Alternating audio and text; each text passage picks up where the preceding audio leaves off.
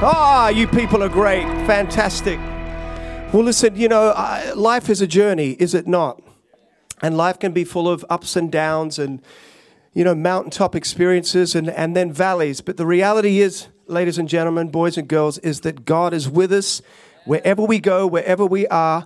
And I don't know what's happening in your world today, but God does. You might be in a valley today. You might be on a mountaintop. The reality is Jesus is with you, in you, for you, going ahead of time to bless you and to make a way for you in the name of Jesus. Amen. This song is called Love Will Lift Me Up. I hope you enjoy it. Again, the words will be on the screen. Thank you.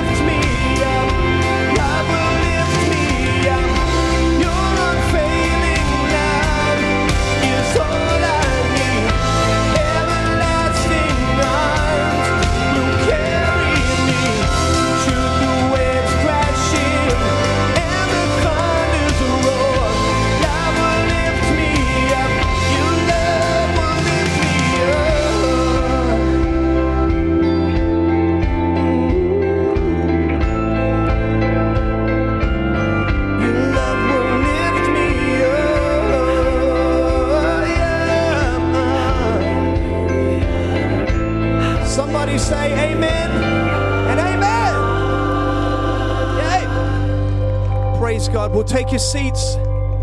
Thank you.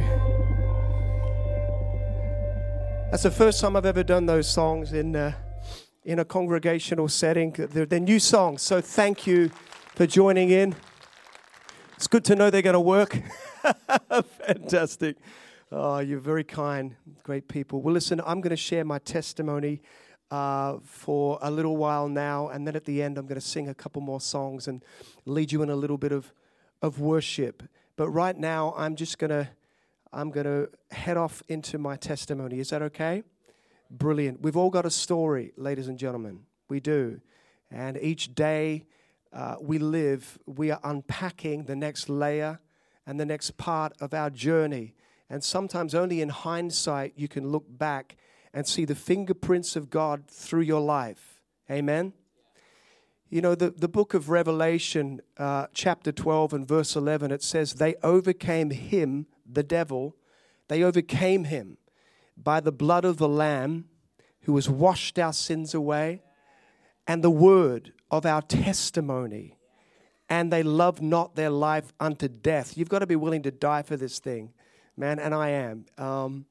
But they overcame him. There's an overcoming spirit. There's an overcoming power, not only in the blood of the Lamb, but in the word of your testimony. And the word of your story and your journey in your mouth is a very, very powerful thing. Because only you, in the depths of your soul, understand and realize and know the great things that God has done for you. And we can speak our testimony out of that experience, and it carries weight, it carries power, and it carries the presence of God. Can I get an amen? So, hey, we need to be telling our story, and maybe your story's not so pretty, but that's okay. Let's tell our story, because as we tell our story, we're going to impact the UK and the nations beyond with the great, glorious things that God has done in our life. And if the only thing that you know is that I was lost and now I'm found, tell it. And tell it to whoever you meet. I was lost and now I'm found, and now I know Jesus. Amen. Well, let's wind back the clock a little bit for me, back to the year of 1996, which is probably before some of you kids were born, which is about 18 years ago. Back in 1996, on the 25th of August, 1996, the day before the night before I got born again, I remember being in a haze of drug addiction, alcohol addiction, and I was a messed up young man. I was 26 years of age. I remember stumbling around the streets trying to find my ex-girlfriend's house, and she was a backslidden Christian. So I'm trying to find her house. I'd been invited to her house for a party. Now, she used to be the PA of Michael Barrymore. Do you remember him? So she used to work for him. She was an Aussie girl, and she'd come over to specifically work for him, look after his, different bits and pieces anyway. But I'm stumbling around the street with my drug dealer and with a friend of his. And we eventually found the house of my ex-girlfriend. And we were 4 hours late for a party this evening. And I remember knocking on the door, and my ex-girlfriend answered the door. And she looked at me with that look of disgust, really. And she said, "You're late." And I said, "I know, but I'm here." And she said, "Well, come in." She reluctantly invited us three in. We came through the door, and my drug dealer and his friend proceeded to go into their bathroom to shoot up heroin, because that's what I was doing at that stage of my life. That's how I was living. And I went through to the lounge room, and I tried to get everybody pumped up to party some more. And they weren't having any of it, because a lot of them were Christians, but I didn't know that. So they're kind of looking at me like you're looking at me right now. Like, okay. No, we don't do that kind of thing.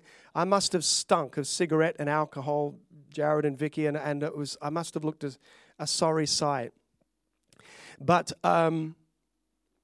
what happened next was a commotion broke out in the hallway as the next door neighbor who was at the party had walked in on my drug dealer and his friend proceeding to shoot up in the bathroom. They were walked in on, and he dragged them out of the bathroom, and I could see through the door into the hallway as he kicked them out of the house. And Lucinda came out of the kitchen and was asking him questions about what was going on, and he told her the story. Well, I've never seen her so angry. She came in to the lounge room and she collared me. And she dragged me into the hallway and then into her bedroom. And I remember Lucinda pushing me up against a wall. And she said, "Mark Stevens, what on earth are you doing with your life? And why have you invited those men, those people here to my house? Enough is enough." And she said, "What are you doing with your life?" I just remember sliding down the wall, cupping my head in my hands, and saying these words. I said, "I don't know what I'm doing anymore, Lucinda. I think I need God." And those words just tumbled out of my mouth. No one had ever preached the gospel to me. No one had ever shared the love of Christ. But I was searching, ladies and gentlemen, searching for some kind of meaning through the haze and through the mess of my life. There was this ache on the inside of me that needed to be filled and sorted out. And I'd looked through the highs and lows of life. But I said, I think I need God. I'd grown up in Australia as a little Aussie boy. I was born in Tasmania, which is a long swim away. I can tell you it's like 12,000 miles away. And I grew up in a non-Christian home. My dad didn't want anything to do with God. He'd come out of a kind of a Catholic schooling background. He had an alcoholic father, and he was one of 9 children. He came from a lot of brokenness and a lot of mess. His father sexually abused his sisters, and he went through a lot of turmoil as a young man and couldn't wait to get out of his house and away from the mess that he grew up in.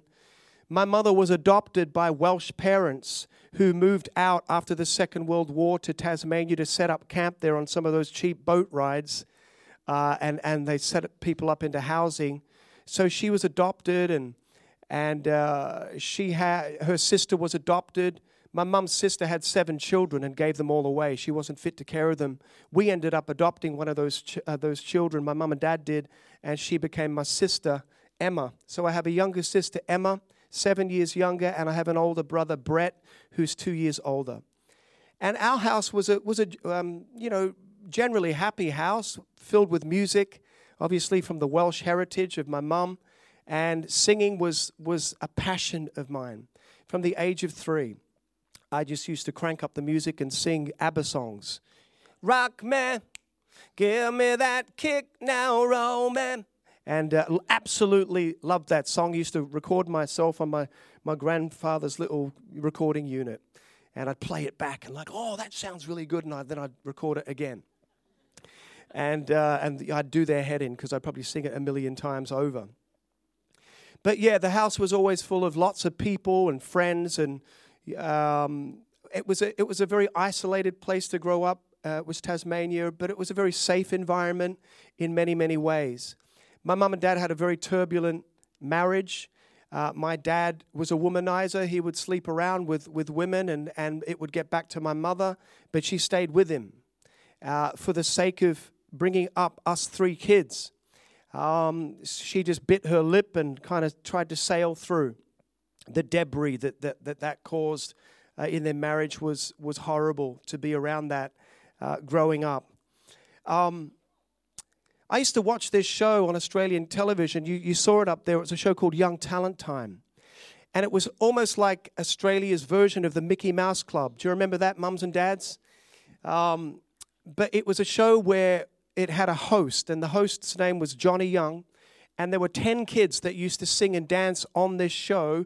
Every Saturday night, you'd flick it on, And there it was at 6 p.m. and it would run for an hour. It was all the hits of the day, singing and dancing, and a bit of variety in it as well. Beautifully hosted by Johnny Young. It was obviously aimed at kids, and it was a very wholesome show. And it was something that I watched, and I fell in love with all the girls on it. When I was a boy, I was like, oh, she's beautiful, and I want to marry her one day, and all that kind of stuff. Never did I ever, in my wildest dreams, think that I would work on that show. By the time I was 12, my brother and I had started a band with a couple of guys who lived up the road from us. Brett and Jason Shea were their names. My brother's name was Brett, or still is. It's early. My name's Mark, by the way. Anyway, so we started this band when I was about 12, and we called it the Blackouts, because we were going to use up so much power that we were going to black the whole world out. That was the aim of the game. I think it still is the aim of the game. Anyway, we did a few little gigs and whatever, and I got a taste of this rock star stuff, like, whoa, I'm going to be a rock star. And my nan would make us these shirts, like pirate shirts with big baggy white sleeves, and we'd get up there and sing, rock songs. It was wonderful. All we knew was with 3 chords, but that's all you need in rock. Amen. Anyway, I started to get some piano lessons, and I just love music, but I hated being told what to do. I didn't like that, and still don't like it very much. And so I got myself a few piano lessons and learned the basics, and I started to write a couple of songs. I performed the songs in my music class at school in my first year of high school, and this young girl in my music class, her and myself became good friends. And I tell you that to say that one day I was on my way to my grandmother's house, and she met me on the train tracks. And we had this conversation where she said to me, hey, Mark, there's a talent quest down the road. You should put your song in the talent quest. And I said, yeah, I should do that. So I forgot about my nan, and I ran home, and I recorded the backing music. And I went down that night and I sang my song called Dreams, which made no sense, but it did to me. Anyway, I sang the song at this Talent Quest, and I won the Encouragement Award at the Talent Quest. It was a big deal to me. I was only, 13 years of age by then. And I was put into the grand final of this Talent Quest, which was a Tasmanian, just a local thing, sorry. Anyway, I sing a song at the grand final of the Talent Quest. I'm the last act on stage, Act 25. It's way past my bedtime. I should have been in bed. I get on there, and there's 2,000 people in the auditorium. And the atmosphere was charged, and I'm like, wow, this is amazing. I was so nervous. I sang Michael Jackson's song called Ben, which is a love song about a rat. Hey, it's Michael Jackson. Anyway, the song was great. And I sang the song, and it went down an absolute storm. I couldn't believe it. Everyone was screaming, and I thought, I could get a load of this. Anyway, I won the Talent Quest. Everybody say, yay. I won the Talent Quest. And little did I know that there was a judge at the Talent Quest who was a producer of this show called Young Talent Time. Anyway, on the Monday morning, there's my muggin. My face is on the front page of the papers. This young boy, he wins the Talent Quest. And I thought, wow, this is completely weird. That week, we get a phone call from the producers in Melbourne, Australia, that they want me to fly in and audition for my favorite kids show, Young Talent Time. I mean, Danny Minogue worked on that show. Kylie Minogue would come on as a guest, some of the Neighbours crew. There was a girl called Tina Arena. Do you remember Tina Arena, anybody? Amazing voice. She was like a household name in Australia, and like all the greats for me were on that show. And anyway, we get this phone call at our house, will you fly in and audition for this kids show? They'd never had a Tasmanian on the show before, so it was a kind of a big deal for us anyway. We fly in, my mum and I fly in. We're picked up at the airport in a limo. Wow. First limo I'd ever been in. We were ushered and driven straight down to the head offices of Young Talent Time. And we were sent into this room, and there is the director and the producer who was the judge, Greg Mills. He's standing there, and then it was like Jesus in the flesh. It's Johnny Young, the producer and creator of the show. And I walked in, and I just started shaking. I needed the loo. I was going to wet myself. I'm like, whoa, Johnny, I've watched you for years, and you're standing right in front of me. Have you ever had one of those moments? Maybe not, but so I'm stood there, and they said, "Okay, sing Ben." So they started up the music on the backing track, and I started to sing, and they stopped me halfway through, and I thought I'd done something wrong. I'm like, "Oh, did I get the words? Did I get the words wrong like I did this morning?" And they said, "Mark, brilliant. We want you to be on the show. What do you think, Mrs. Stevens?" And my mum, Sandra, she said, well, that needs a bit of a conversation with my hubby. I'm going to have to fly back and we'll chat about this. And I'm like, come on, Mum, just say yes, just say yes.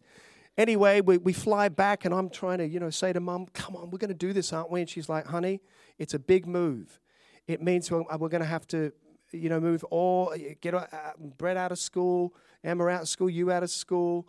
Nan, my grandfather just passed away, so Nan was living with us, and her cat and her dog, and it meant a lot to move.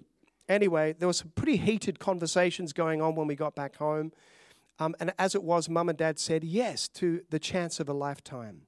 So we moved all the way from Glenorchy or Hobart, Tasmania, all the way to the Big Smoke, to Melbourne. Wow. For the opportunity of a lifetime to work on Young Talent Time. And there I was. For 3.5 years, I worked on one of Australia's most iconic shows. It was on telly for about 20 years. It had a viewing audience of 1.5 million people every Saturday night, which is huge for Australia with only 20 million people in it. So 1 in 20 people used to watch it every Saturday night. And there I am singing and dancing and trying to do my best. I can't dance still, but I did my best anyway. Week in, week out, I was on that show. At times, we couldn't even walk down the street because we'd get chased by girls, which I loved. And as a young boy, I thought I was so cool. Anyway, and we used to do national tours, Melbourne, Sydney, Brisbane, Adelaide, Perth, Darwin, Hobart. We'd do shows back to back, 6-7 nights a week with 10,000 people in the audience. So, 70,000 people in one city, then we'd be off to the next city. It was huge. It was kind of like the X Factor here. But so I did that 3.5 years, started to get itchy feet. I'm like, okay, I've had enough of this now. I want to move on. So I got myself an agent thinking she would help me with my singing career, and she got me an acting audition for Neighbours. Now, I'd never acted before. I don't profess to be an actor at all. Wasn't a very good actor, as most of them aren't. And sorry, don't tell them I said that. Oh, I could get into a lot of trouble for saying that. I'm just kidding. You know that. Anyway, so I did this audition for the character of Nick Page, a graffiti artist, a painter graffiti artist who had gone through a lot of heartache in his life. That's the character's story. Anyway, so I auditioned for this guy, Nick Page, against 43 or 44 other young actors in Australia. And I won the part. I could not believe it. So that catapulted me out of Young Talent Time into working on an even bigger show with a world viewing audience of around about 20 million people. I auditioned for Neighbours. I got to work on Neighbours at a time when the show was at its pinnacle. I was working with Anne Hattie, who did Helen, with Ian Smith, who did Harold, with Anne Charleston, who did Madge, obviously Jason, who did his Scott, and Kylie, and all Craig McLaughlin, who did Henry and Bronwyn, and he didn't do Bronwyn, but yeah. Anyway, and it was just fantastic. I knew some of the Neighbours crew because when I worked on Young Talent Time, they were just in the next studio over. So as we'd be taking a break on Saturday filming, there would be Craig McLaughlin walking, and we'd say, "Hey, dude, how you doing?" He's like, "Hey, mate, how are you?" And he would come on Young Talent Time tours, as would Kylie, and they'd come on as guests on the show. So we kind of knew each other. It felt a little bit like family to me. Hey, I got to work with Guy Pearce for 2 years, who's a huge star now in America. He's an amazing guy. And we were good friends for a time. But it was such a great experience. On the flip side of that, all of that experience, I always had a curiosity for getting drunk or for trying drugs. Now, drink was around me all the time as a young boy, as were drugs. My uncles used to smoke dope and all that kind of stuff. So I kind of, the door had been open in my mind. So when we moved to Melbourne, Australia, and I was on the telly, and I was earning more money than my dad could earn in a week, and I was touring all around Australia away from my parents, because only the girls' mothers would go on the tours with them, not the boys' mothers. And we were like, yeah. The 5 guys were like, yeah, away from mum and dad. Well, as we'd be touring and we'd come back and we'd bring girls into our room and do crazy stuff as, 14, 15, 16-year-old boys, I would be the one who'd open the drinks cabinet in the room and start drinking alcohol. And I got so drunk one night that I couldn't do a show the next day. I was so hungover and I was vomiting and I was a sorry sight. And because of that little escapade, the boys' mothers were invited on all the tours. So all the mums were like, yay, Mark, you've caused us to come on the tours. Well done, son. And that was the kind of mindset. You've got to know what the entertainment industry is like. It's a different world to the church. It really is. All you need to do is read the papers and flick on the telly to see what's going on. And I think we're pretty aware of that now, aren't we? Particularly mums and dads. So I'm in that kind of whole world. Well, by the time I got to Neighbours, I was already out partying at clubs and being invited into places as a young guy, as were the others on the show. We were ushered in the back door at clubs. So by the time I got to Neighbours and I was earning thousands a week, I was fully immersed in the whole club and pub scene. And I would be out, 3 and 4 nights a week after I'd do my day of filming. And I'd be out with certain members of the show who I won't mention who liked other drugs, who were into putting cocaine up their nose and dropping a hit of ecstasy or smoking dope, and were, drinking just went with the whole thing. That was just something you did. So my lifestyle was becoming a little bit crazy behind the scenes. I was trying to hide it from my mum and dad, although they knew what was kind of going on in terms of me partying. They didn't know the drug thing. But there was a lot of turbulence at home as well at that stage in our family. My little sister had made accusations that my father had sexually abused her for 7 years, and it had destroyed the trust of the family, well, the little trust that was left. And I started to view my dad with great suspicion because I knew that he was sleeping around anyway behind my mum's back and would tell us about that. And it just really started to destroy our relationship as a family. My brother was going through a turbulent time in his marriage, and all this stuff was happening while I'm working on national television. My dad's being dragged in to speak to the police, and everything's hush-hush, and it could have gone to the papers, but for some reason God protected our family from all of that. I now understand that. But so that was all this turbulence and heartache and sorrow, and me dabbling in this and dabbling in that was a part of what was going on in our life. When I was 19, I got a phone call from my agent, and she said, hey, a lot of the Neighbours crew are doing these things called pantomimes in the UK. Would you like to do one? And I said, oh, not really. I don't really want to do it. I don't know what's it all about. She said, well, you get paid about £4,500 a week. I said, I'll do it. Anyway, so I fly from Melbourne, Australia, and I fly into Manchester, UK, and I start working at the Davenport Theatre in Stockport with a person called Danny LaRue. And we all know Danny LaRue. A lot of us do. The one of the most famous drag queens on the planet. And he played my mother in a show called Aladdin. So I fly in and I do this Christmas show with Danny, and with Rachel Friend, who did Bronwyn from Neighbours. And the three of us were kind of, the stars of the thing, and we're earning shed loads of money. Now, Danny liked his champagne.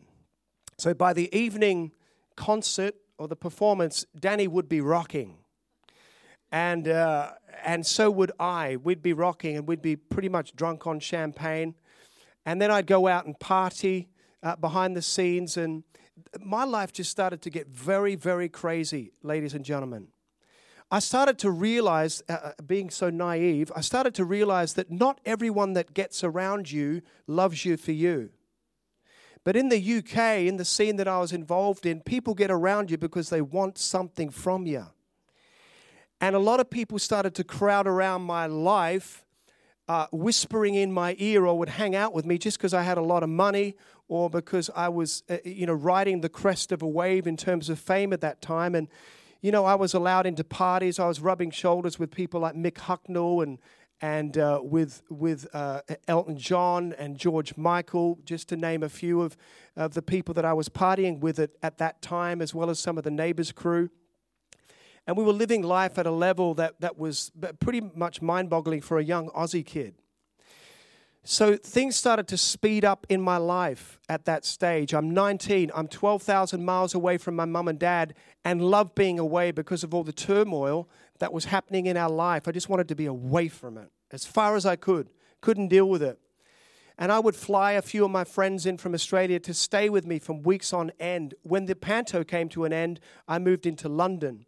And I signed a record deal with BMG RCA, and Simon Cowell was working at BMG at that time, and I was managed by Kenny Smith, who managed the Eurythmics and London Beat, and I started to record my music, and I thought, well, I'm going to be world famous now, and wow, we're going to absolutely go for it.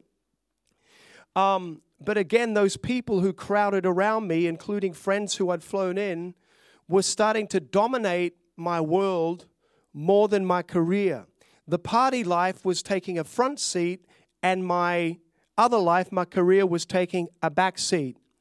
I would be partying day in, day out, drinking as much alcohol as I could, putting as much cocaine up my nose as I could, taking as many ecstasy pills as I could, dropping hits of acid, and just going out and partying and doing crazy stuff. When you're earning a lot of money, it goes from buying 1 gram of cocaine to 10 grams. It goes from buying 1 ecstasy pill to 50, a bag of 50, and offering them as hors d'oeuvres at parties. It was that kind of thing that was going on in my life. So I'm trying to get this record thing together, and I'm working with Nick Kershaw, who wrote and produced my first song. I'm touring with Take That. I'm touring with Chesney Hawkes, the one-hit wonder, and I'm touring with Sonia. And, I'm on the road show, the Philip Schofield Radio 1 road shows, and I'm touring with East 17 and all those people. Most of which were just as messed up as me. Hey, I nearly had a fight with Robbie Williams one night. I got so drunk, and he got so drunk, and we're on the tour together, and he goes, you Neighbours people, all you want to do is kind of milk it, don't you? You want to just come over here and record your records, and you're a plonker, and you're an expletive.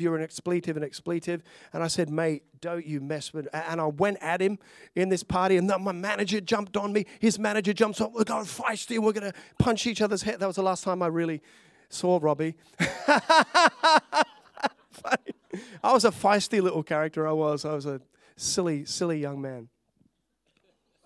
So you get a kind of a picture of what's going on in my life. I was going to release a single called Broken English, which was Marianne Faithfull's song that she made famous. And the Gulf War was going on at that time, so we couldn't get any radio play. So I worked with Nick Kershaw, and I recorded a song called This Is the Way to Heaven. Kind of a prophetic song for me. We released it. It went okay, but I didn't have anything to follow it up. As I said, my lifestyle was so out of whack that things were falling apart in my life. This is when things started to go horribly wrong for me. Because my drug taking started to go to a new level, I would turn up to sessions to sing, and I couldn't sing. I'd been up all night partying. Or I would turn up to photo shoots, and I'd be vomiting in a side room because of the drugs. And then I would go to a side room and I'd put something up my nose and I'd walk out and I'd be okay for half an hour, and then I'd need to go back in the side room and get a hit to function. People started to see all the flaws and started to see it, so they backed off. My manager dropped me. Kenny Smith, he said, enough is enough. BMG dropped me. So my career was starting to fall apart. And then I moved back to Australia. I was managed by a guy called Glenn Wheatley out there, who managed John Farnham, who's a big star in Australia.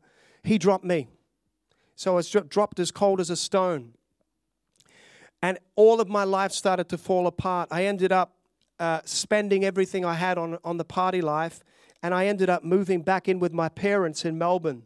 And I would work in cover bands around Australia, singing other people's songs, getting up, and I'd just be totally trashed all of the time.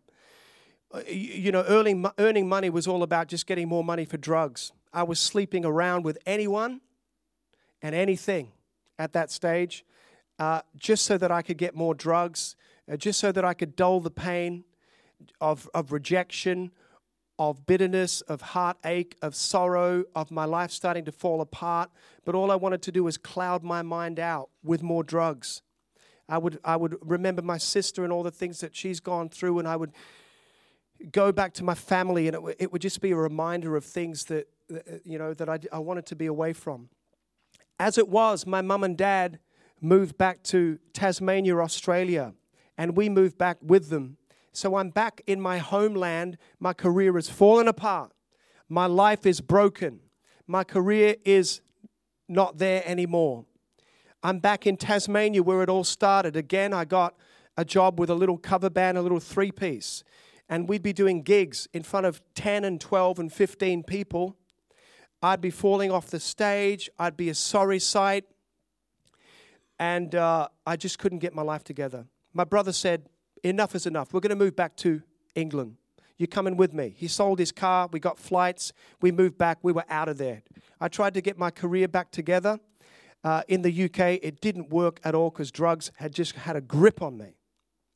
Brett, my brother, said, I'm out of here, Mark. I'm going back to Tasmania.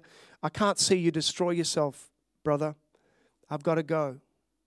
And he moved back to Tasmania and left me. There I am all by myself. I'm living with a lady that used to work for me, for my management company. We're living together. And she was a good friend of ours, but she was as messed up, if not more, than me. One night, I'm out at the pub. My day consisted of waking up at about 2 o'clock, going to the pub and just drinking my life away. And then my friend would lend me money to buy drugs if she could afford it. And that was my kind of pattern in the day. Anyway, I go to the pub. I'm just, drinking away my sorrows and questioning my life. And then I'm at a club one evening, and this beautiful angelic creature, this lady is at the other end of the room, and she walks over to me and she introduces herself to me, and she goes, hi, my name's Lucinda Webb. And I said, well, hi, my name's Mark. She goes, I used to watch you on television when you were a kid, on Young Talent Time and Neighbours. What on earth are you doing here? I was in this dark, dingy little club, and I said to her, me, what are you doing here? She said, well, I'm over working for Michael Barrymore. And I said, oh, fantastic, great. Well, it's good to meet you. Anyway, as it was, we started to date each other and became really close. And just like everyone else in my world, I messed her around. And we broke up. But she went back to church because she was a Christian, a backslidden Christian. She goes back to church and starts praying for me. And who knows? Prayer has power. So she's back at church. I don't even know that she's gone back, and she starts praying for me. Now, she stayed a friend in my life. She did not abandon me after we broke up. And she would come and visit me at the pub every now and then and invite me to parties, all of which I never turned up at. She stayed a friend. Anyway, as she was praying, strange things started to happen to me, people. I started to get an empathy and a compassion for people beyond anything I'd ever felt before. And I'd want to speak to people about their life. Normally, I was so indulgent and just focused on me and my next hit and who could give me what and who could I sleep with to get more drugs, man or a woman. It didn't matter. That's how messed up I was. I was desperate for drugs. That started to shift, and I got a real passion for people, and I would talk to them about their life. And I remember this lady at the pub. She just lost a husband. She was an alcoholic. She invited me down to the graveyard. And I remember standing in front of a grave with her husband's name on it, and the date of his birth and the date of his death, and in the middle a dash. And I looked at the dash, and I thought to myself, what did he do with his dash? And it just hit me in my spirit. And I felt something say to me, what are you going to do with your dash?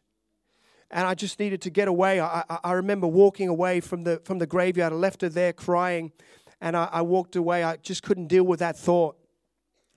Then I get this phone call out of the blue from my mother who said, Mark, it's Easter. I want you to go to church. Please, son, I'm worried about you. Can you go to church? And I said, yeah, Mum, whatever. Yeah, okay. I said, I'll go, just to get her off the phone. That thought would not leave me. I had to go to church. I said to the lady I was living with, you need to drive me to church. She said, you what? I said, yeah, you need to get me up to the old church and where they ring the bell. And I've just got to go in there for a minute. I have to do this. She said, oh, my God, you've lost it. So she drove me up. I sat in church. This warm glow came all over me, people, as I sat in the pew. And I listened to these people sing Kumbaya in the corner, or whatever song they were singing, in fluffy jumpers. And they're down there and they're singing, and I felt peace for the first time in my life in many, many years. Anyway, I hear the car horn, beep, beep, beep. Oh, I'd forgotten about Heather, who was outside. I ran out. She's like, what are you doing? And I went, I just had a weird experience here. Oh, don't worry, but let's just go to the pub. So we went to the pub, and back I am in my flow.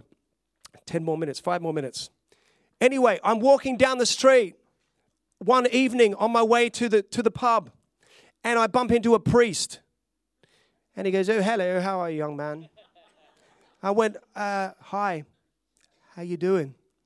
He goes, I'm doing well. And I said, can I ask you a question? He goes, absolutely. I said, there must be more to life than getting a job, getting married, and having a few kids, and living a good life. There must be more to life. And he goes, oh, there's so much more. And I went, well, what is the more? He goes, that's what you need to find out. And he walked away from me. I couldn't believe it. And I ran up to the pub, and I'm asking my mates, I'm saying, dude, do you know what this more is that this priest told me about? And they had no clue. The last little scenario that happened, as obviously Lucinda's praying for me, was I'm down on the Kilburn High Road in London. I'm at a fruit shop. For some reason, I had to wash my apple. And I'm like, it's dirty. I just need to wash I'd never done that before. Didn't know why I needed to do that. But it just sits in my mind. And I walked into the kitchen, and then the guy's like, what are you doing in my kitchen? Get out. And he kicked me out of the shop. And I'm rubbing my apple, and I'm biting the apple. As soon as I looked at everyone outside, the discerning of spirits came on me. I knew every infirmity that was in every person on the street.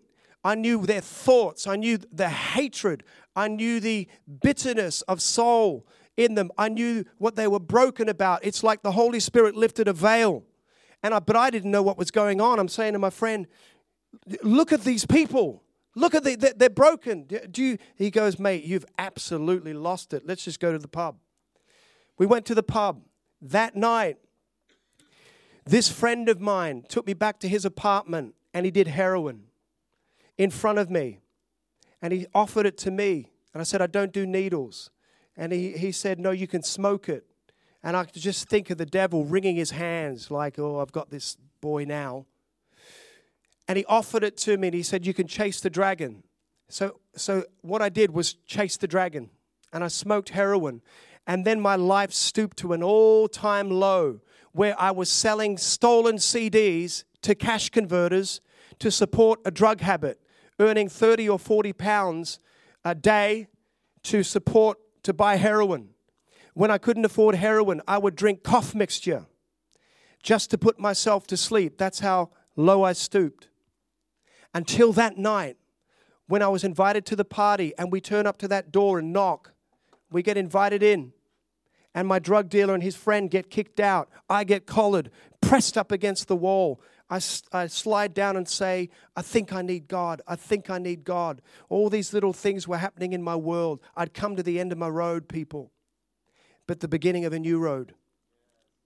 Lucinda said to me, Mark, don't go back to the apartment you're in. It's a hovel. It's horrible. I don't think I'll ever see you again if you go. I said, don't be a drama queen. She said, no, Mark, stay the night here. She was really strong with me. I'm like, whoa. So I stayed the night. I slept in her bed next to her. Nothing happened. But I slept in her bed next to her. And I woke up 4 hours later, really sick, shaking, sweating, thought I was going to die. And I started vomiting up bile and vomiting. I was so sick. I said, Lucinda, take me to the hospital quick. I think I'm going to die. She said, no, you're going to be fine. I remember her wiping down all the sick off me and wiping down the sweat. And she was pacing the room, reading out of this book. The Lord is my shepherd, I shall not want. Maketh me to lie down in green pastures. The Lord is my light and my salvation. Whom shall I fear? The Lord is the strength of my life. Of whom shall I be? For when the wicked came against me to eat up my flesh. And she was reading. And then she'd go, and I'm like, whoa, what's this? And I felt this weird presence in the room. And I'm like, peace that surpasses understanding was in the room. And I'm like, well, this is too weird. This is too weird. All of a sudden, the glory of the Lord filled that bedroom. On the 26th of August, 1996, my life was absolutely shaken in a way that I will never, ever, ever forget, ladies and gentlemen. The glory of the Lord filled the room. I remember I had my legs in my arms and I started to call out to God, I'm sorry, God, I'm sorry. I'm so sorry. I'm so sorry. Oh, forgive me. Oh, forgive me. As this presence took my breath away. That's the best way I can explain it. It was just incredible. And I'm saying, and I realized that he'd seen me as a little boy get my first bike. I realized that he'd seen my 13th birthday party. He'd seen the good. He'd seen the bad. He'd seen me in the toilet putting Coke up my nose. He'd seen me in bed with this person and that person. He'd seen it all. Yet he still loved me. And his grace had arrived. The power of his presence was impacting me that morning, the 26th of August, 96. And I gave my heart to Jesus in someone's bedroom, not in a church. In my ex-girlfriend's bedroom, she rejoiced and I rejoiced, and all the angels of heaven rejoiced as a son came home. Woo! Oh! Hallelujah! I know I'm nearly over time, but I'll finish in a sec. Out of that, 3 days later, I didn't have anything. I had nothing, no career. I had no clothes, only the clothes I'd vomited on. I didn't have any money in my pocket. All I had was debt and a messed up life. But this girl had come into my life that God had used to be an instrument to help me get saved, to love me, to stand with me. She took me down to meet the pastors of guess what church? Hillsong Church. That was her church. She took me down to meet the pastors of the church, the evangelist pastor, Steve Mayle, mighty man of God, prayed for me. And I got slain in the spirit twice in his office. And he prophesied over my life. I'm like, what is this? I've never been this high before. And I remember this. The second, before he prayed for me the second time, he burst out of his office and he said, Mark, God has told me to pray for your blood. I had this fear that I had AIDS. I had this fear that I had, a disease. I never wanted to go to the doctors to find out. He prayed for me and I heard a chain break above my head, like a supernatural sound. And I knew that I was free of my fears. All the rashes over my body that drugs had caused, they disappeared in it like the dermatitis. In a second, it was gone. I just walked out a completely different person out of that office that day with Lucinda. She was there. She saw it all. She could testify to the whole thing. My life was transformed. I became a part of Hillsong Church in London for a whole year. 3 months in, I start singing songs for God under the power of the anointing of God. And I knew why God had given me a gift. I knew why God had given me what I have. And it was to bless Him and lead people to know Him in praise and worship. Can I get an amen? So I moved then to Sydney to go to the Hillsong conference. I could only afford a one-way ticket. But I stayed at Hillsong Sydney for 3.5 years. And I toured all around the world singing praises for Jesus alongside Brian Houston and Darlene Check and amazing people. And I thank God for the revival that I was a part of there. It got on me. I will desperately want to see it here. Anyways, that was the place, the crucible. That was the learning ground for me, ladies and gentlemen, of how to flow in the power of God. And that was where I met my wife, who's a Yorkshire lass. Her dad, one of the greatest preachers on the planet, Mr. Paul Scanlon. He's preaching at the Hillsong Conference. God is speaking right at me. I knew he was going to be my father-in-law because I was dating Beth at that time. When she stayed for a couple of months in Sydney for year 1 and year 2, we fell in love with each other. And I'm listening to this man, and the Holy Spirit said, "That's your father-in-law." And I'm like, oh my God, God is so good. Caused me to move 12,000 miles away again to Yorkshire, to Bradford, from Sydney, to plant myself in a church. Worked at Abbey National. Then I got a job on staff where I was a worship pastor for nearly 12 years. Anyway, cut a long story short, God has been good, and God is faithful, and God has saved me, and God has rescued me. Hallelujah and hallelujah. I'm going to hand over to Pastor Jared. Thank you so much for having me, Pastor. Vicky and Jared, I love you, and I've just had a great, great weekend with you. I honor you. This is an awesome couple, ladies and gentlemen. They are fantastic, and I honor you in front of your church today. Thank you so much.